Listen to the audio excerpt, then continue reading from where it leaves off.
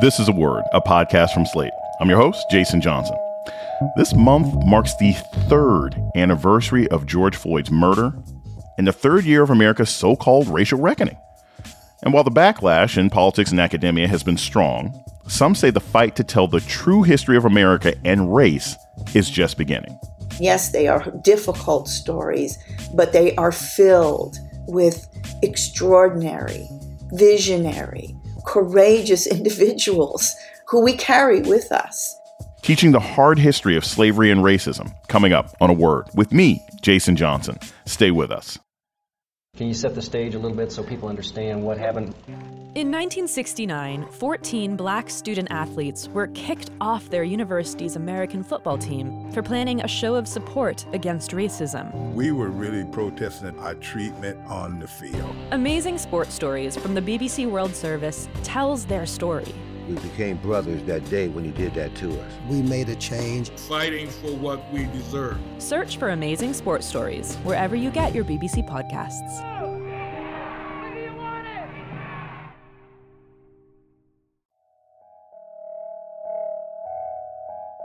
Welcome to A Word, a podcast about race and politics and everything else. I'm your host, Jason Johnson. The murder of George Floyd 3 years ago sparked what has been called the reckoning, a re-examination of how institutional racism has shaped American history and our society today. Well, we all see how that turned out. The backlash began almost immediately, with mostly Republican political leaders labeling the accurate teaching of racial history as dangerous and anti-patriotic. Books that acknowledge slavery, segregation, and Jim Crow are being targeted and removed from school libraries. And educators who try to teach about this history are having their jobs and sometimes their very safety threatened. Beyond that, many of the racial reckoning efforts at major institutions have seen their funding and support cut.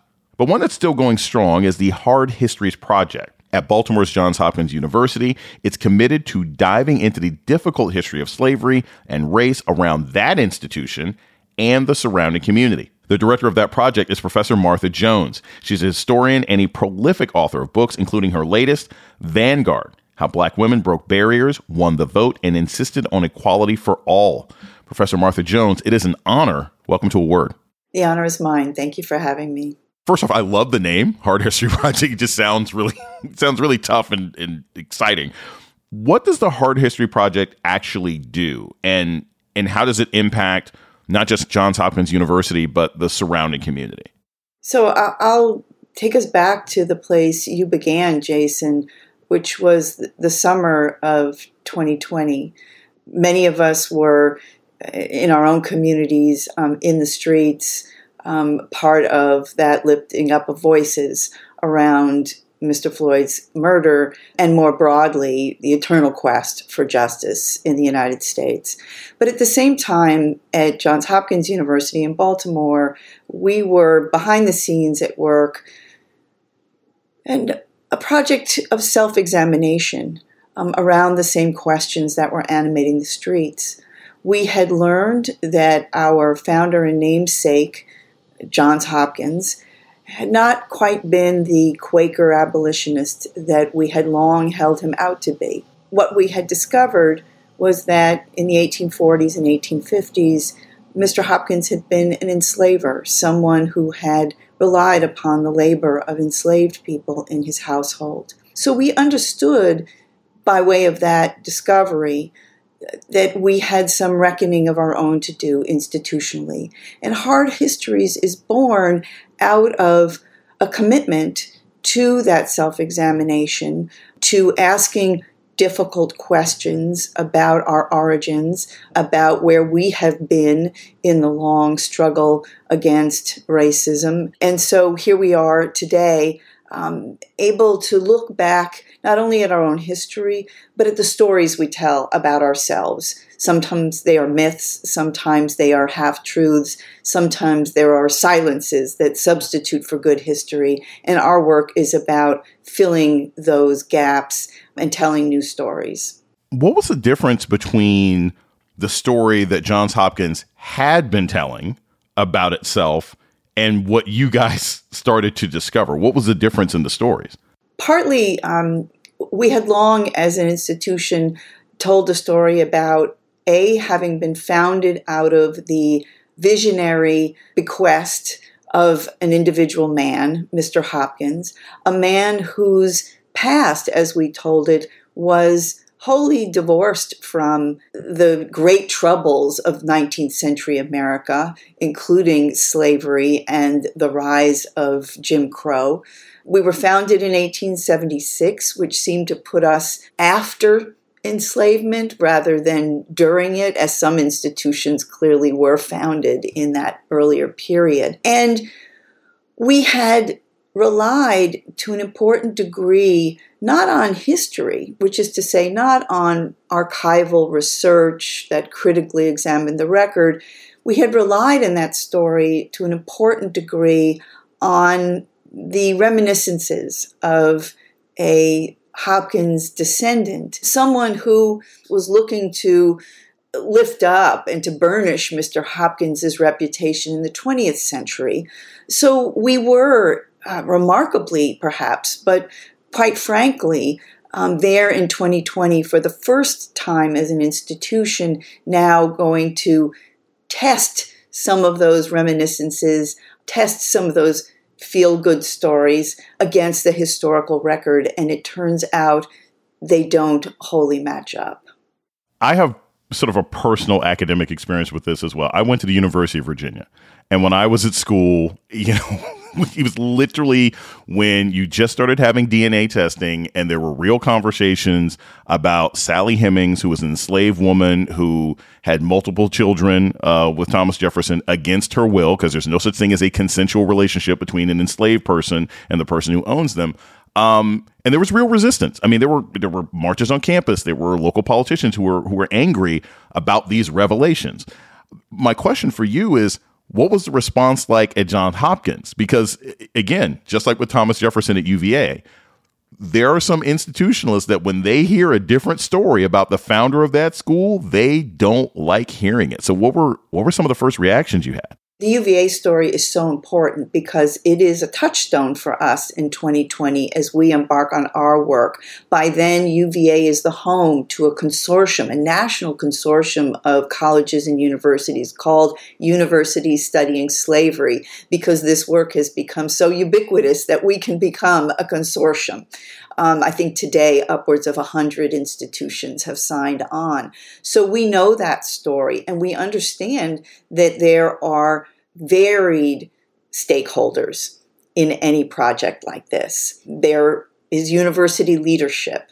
In our case, a leadership that was really ready to step wholly into the story and call for unflinching inquiry into this past. But we have other stakeholders, trustees, benefactors, alums, students. So part of my work in the wake of these immediate revelations in 2020 is to spend time with those communities, to talk with them frankly about what we've discovered. I don't have a way as a historian of shielding us or somehow dressing up a story, right, about Mr. Hopkins' relationship to what, in my view, was one of this world's great crimes against humanity. We have to face that. And at the same time, we have an opportunity to learn.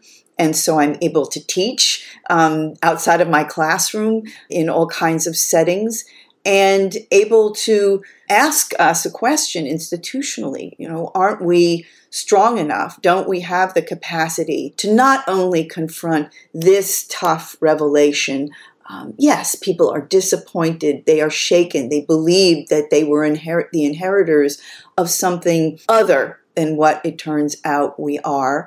But aren't we strong enough? Don't we have the capacity? Don't we have the obligation, right? That's the connection back to the summer of 2020. Don't we have the obligation and the opportunity, frankly, to turn a corner for ourselves institutionally, but I think to be part of, as you suggested at the opening, another moment in our nation's history when we are called to do the difficult work, because the stakes are not only stakes about the past and understanding the past, the stakes are the stakes for who we might be as a nation going forward.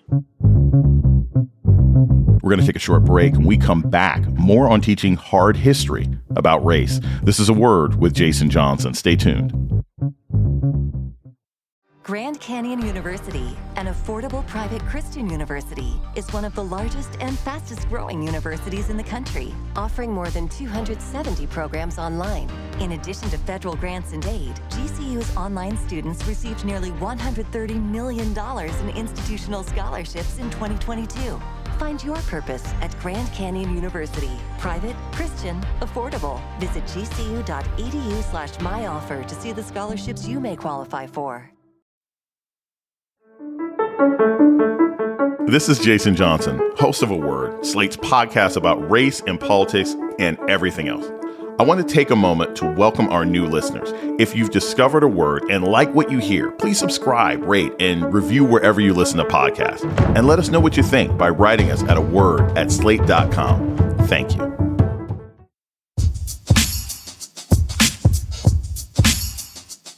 You're listening to A Word with Jason Johnson. Today, we're talking about the Hard Histories Project with Professor Martha Jones.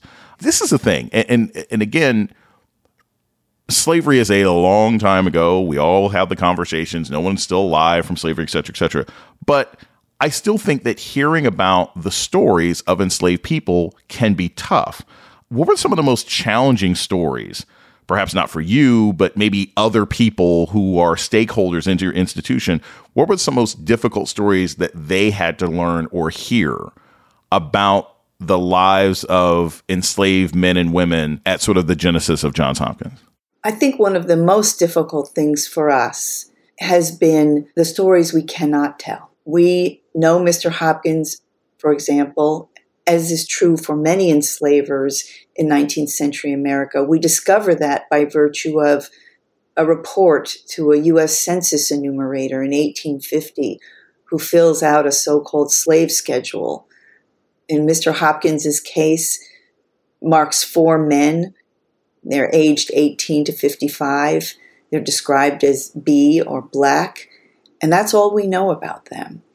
And so part of the challenge is confronting the historical record itself and its disregard for the humanity of enslaved people, the indifference to recording the humanity of enslaved people. In our case, we were able to discover the name of one gentleman who was enslaved by Mr. Hopkins, who we discover no longer enslaved in 1860, living in Baltimore. His name is James Jones, and we're very much in the thick of discovering as much as we can know about Mr. Jones, but that has been exceptional for us. Let me say one more thing. In this work, I was also called to take a closer look at my own family history.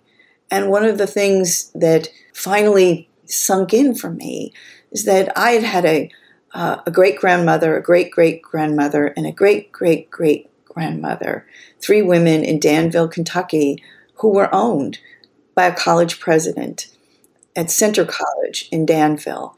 So when you say, as we often hear, slavery is a long time ago, no one who was enslaved is still living among us, we are still here, right? The descendants of people who were enslaved generally, but we are the descendants, some of us, of people who were enslaved by university leaders, by institutions, and more. And so for many of us, I think, as remote in time as these stories can feel, they also are terribly present. You have a number of students involved in research as well. And I'm always, I think all professors should be this way, but I'm a big believer in involving students in research because even if they don't go on to do this work forever, the skills they learn about sort of independence and working through problem solving and everything else like that are really important. What kinds of work are students doing and how are they uncovering documents? Are they going to historical archives that you have at Hopkins? Are they going to the National Archives? What are your students doing on the project? I'm so glad you mentioned our students who are really the heart of this work. And we were very intentional at Hard Histories about putting students at the center of the work. Yes, because Every once in a while, I might convince one to become a historian and follow the work over their lifetimes. That would be amazing. Yes, because there are skills that any student going into any field can take away from doing historical research. But for us, the most important thing is that we know that students eventually become the stewards of our institutions. They become alums. Now, they don't believe me when I tell them this in the classroom, but I tell them, you're about to become alums, and you're going to be some of the most influential people on this campus for deciding the trajectory of this institution going forward. When alums talk, leadership listens. So I am here planting seeds. And I want my students to become future leaders of the institution who understand even the tough parts of the history. So what are they doing? Yes, they are in the archives, working with primary materials, examining materials that have rarely, if ever, have been examined.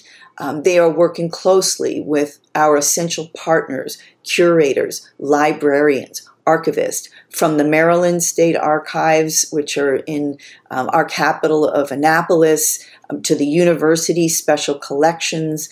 And so students are hands-on discovering these things in real time. They sometimes think I have an answer book in my desk that I'm not giving up, and I have to remind them that no, there's no answer book in historical research when we do it well, that we are in real time discovering new truths. And they are really not only the engine of the work, but oftentimes they are the moral compass. One of the interesting things about history is oftentimes it's right under people's feet, right? Depending on, what part of the world they happen to be in. You're in Baltimore. It's the home of Johns Hopkins. It's a majority black city. It's got majority black leadership. You're in a state with a now black governor, right? It's pretty black through and through. And yet there are still major gaps between what this power structure knows and the actual history of the city. What have reactions been like to this project outside of Hopkins? Like when you talk to community groups, when you talk to local historical societies, who probably have this wonderful image of Johns Hopkins as like, hey, this is our shining city on the hill. What were their responses? Well, one response I think you alluded to, which is, why are we learning this just now? Why has this taken so long? And here, I think there are two ways to understand that. On the one part, I don't think Johns Hopkins as an institution is exceptional in the sense that it has always tried to tell the best stories about itself. That is just an institutional disability, if you will. And at the same time, as a historian, what I know is that what we know about the past wholly depends on the questions we ask. And so it is also the case in our work that we are sometimes the very first people to ask a question. If I could give you an example, Mr. Hopkins's gift in the 1870s had three pillars. Two you know well. One was a hospital, the other was a university. But the third was an orphan asylum for African American children. And it is a part of the Hopkins story about which very few people had ever asked a question. So here we are now as historians working in the medical archives, which include the records of the asylum. And yes, we discover things that we had not known as an institution about that place, about the experience of the primarily girls who lived there over many decades. Why? In part because no one had thought to ask the question. Whenever you start doing this kind of work, and nationally, even if this isn't your particular institution, right? Because not everybody is school. Hey, if you went to school in Texas, maybe you don't have this history. If you went to school in Nebraska, maybe you don't have this history. But over the last several years, we have seen in America the sort of backlash to any real discussions of history. What is some of the criticism that you and the Hard Histories Project have received? I think that part of it has been interesting and perhaps surprising, that we have received, on balance, an extraordinary level of encouragement and support. And I think, I can't summarize how these kinds of interventions are playing out nationally. I can say that Baltimore, I believe, is a city that has long been prime to finally engage in self-examination. So what happened, Jason, is we began to not only do our work, but talk about it publicly. We began to hear from other institutions in Baltimore, from museums, from K through 12 schools, from historic sites, to cultural institutions, all of which were also doing their own version of hard histories work. Now, they reach out to us because they see us as possessing a kind of expertise. We have a world-class history department.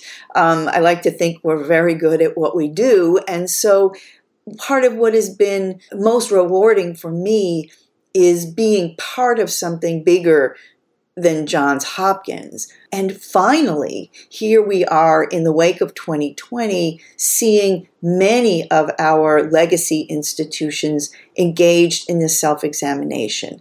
Now, there are critics because, of course, there are folks and there are institutions in our city and across the country that have long rooted their own esteem in a sense that they are beyond the hard questions or above the hard questions.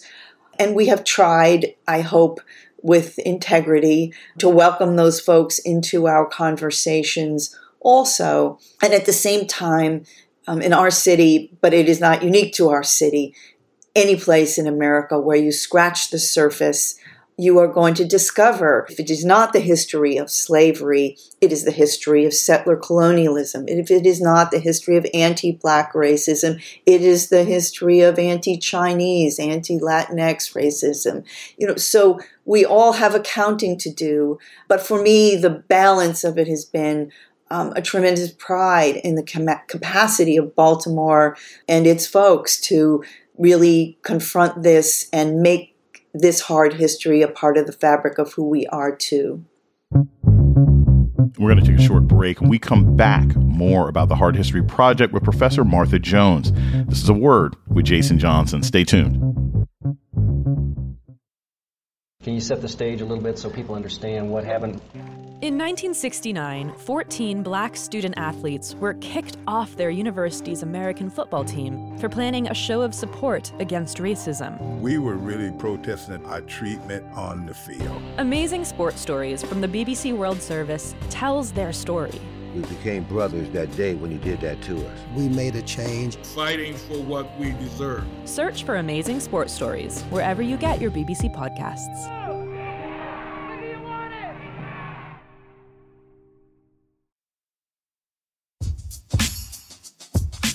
You're listening to A Word with Jason Johnson. Today we're talking with Professor Martha Jones about teaching the hard history of slavery and race in America. Here's the thing. For a lot of African Americans, this history is now better known, but it's really maddening and infuriating for people to read and hear about it. How do you keep yourself from getting overwhelmed? How do you keep yourself from just being frustrated by digging through this terrible past? And how do you encourage people today to not just say, look, I don't need to hear about this crap because I got enough stuff going on in my present day life?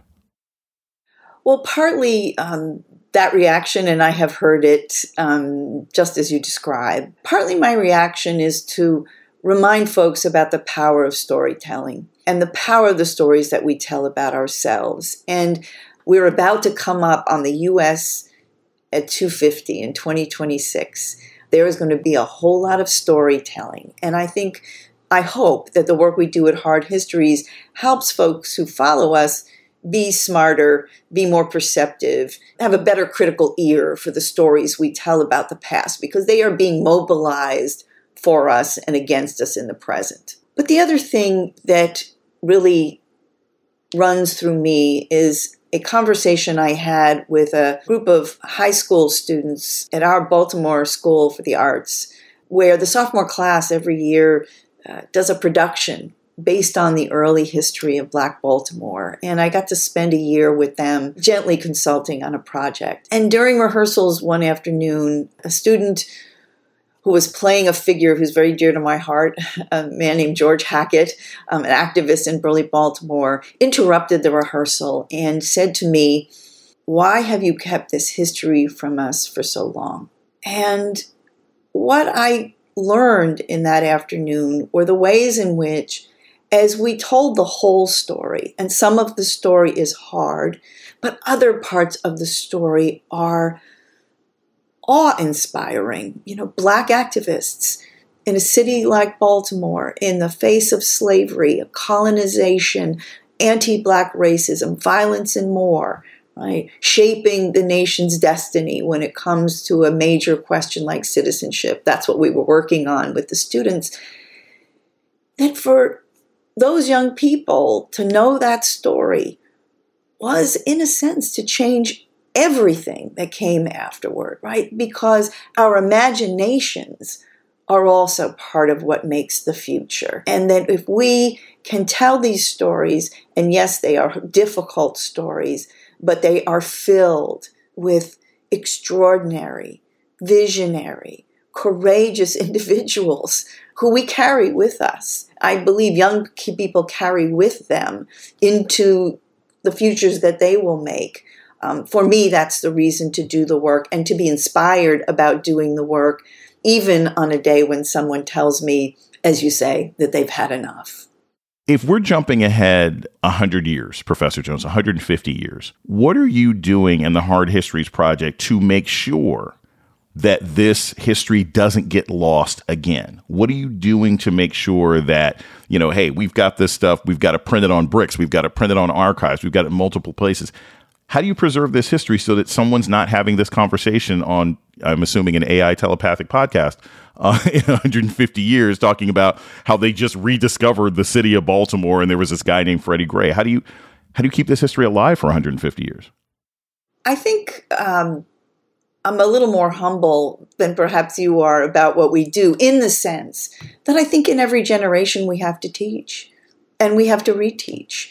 And it will only be more true, won't it, in the future, right? That young people are going to be, awash in knowledge, awash in information, awash in, whatever the AI verse is going to produce for us. And so we are, I think, obliged and should anticipate, right, that we must teach and teach again in every generation.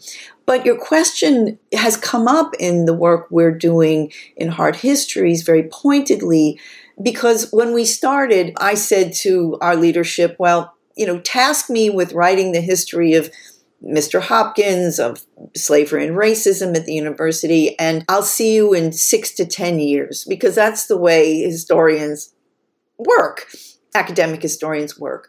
Well, that wasn't going to be good enough, because there were constituencies who needed to know what we were learning, and they needed to know it much more in real time.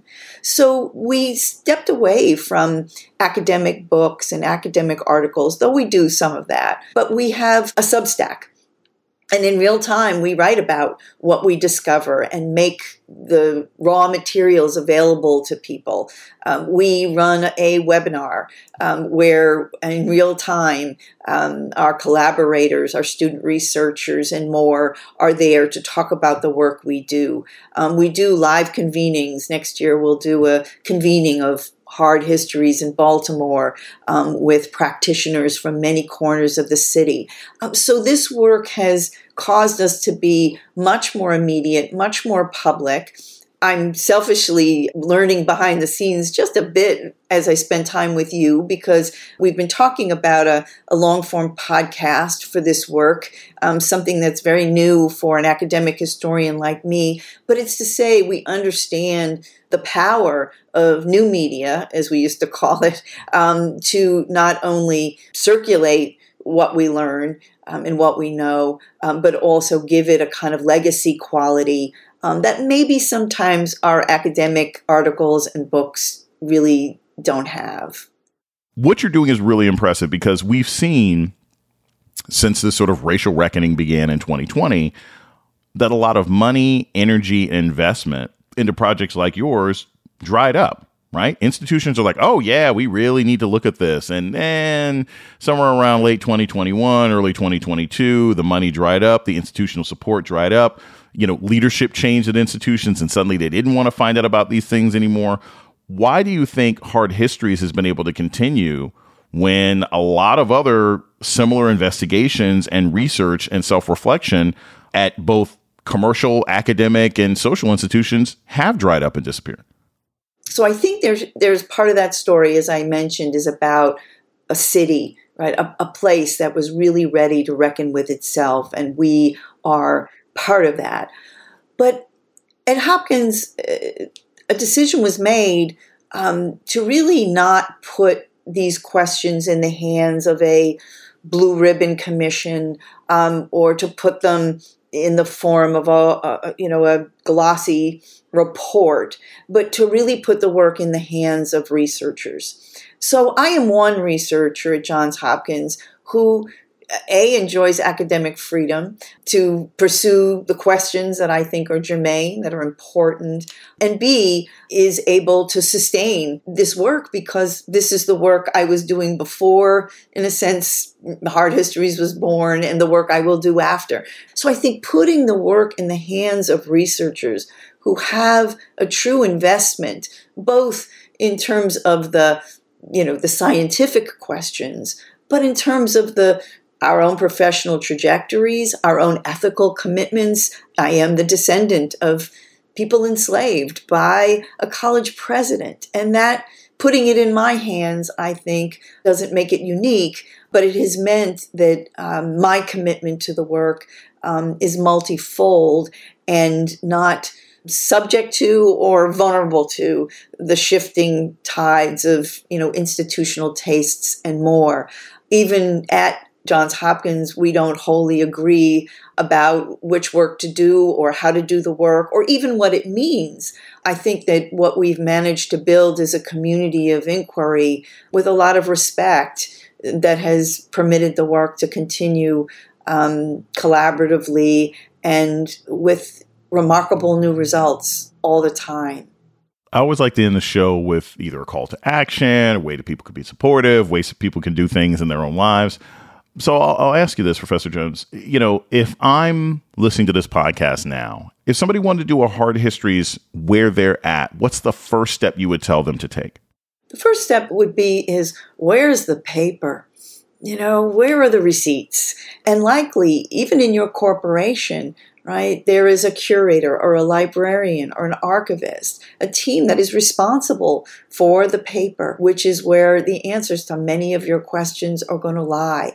And so we need good partners in the work. And oftentimes those are the folks who are unsung and unseen, but are the keepers of the records. And so that's who I would want to take to lunch, is my librarian or my archivist, first and foremost, to understand what's there and then what we can figure out when we dive into it. Professor Martha Jones is an author, historian, and the director of the Hard Histories Project at Johns Hopkins University. It's been an honor. Thanks so much for joining us today on A Word. Thank you so much, Jason. And that's A Word for this week. The show's email is aword@slate.com. This episode was produced by Christy Taiwo Makanjula. Ben Richmond is Slate's Senior Director of Podcast Operations. Alicia Montgomery is the Vice President of Slate Audio. Our theme music was produced by Don Will. I'm Jason Johnson. Tune in next week for A Word.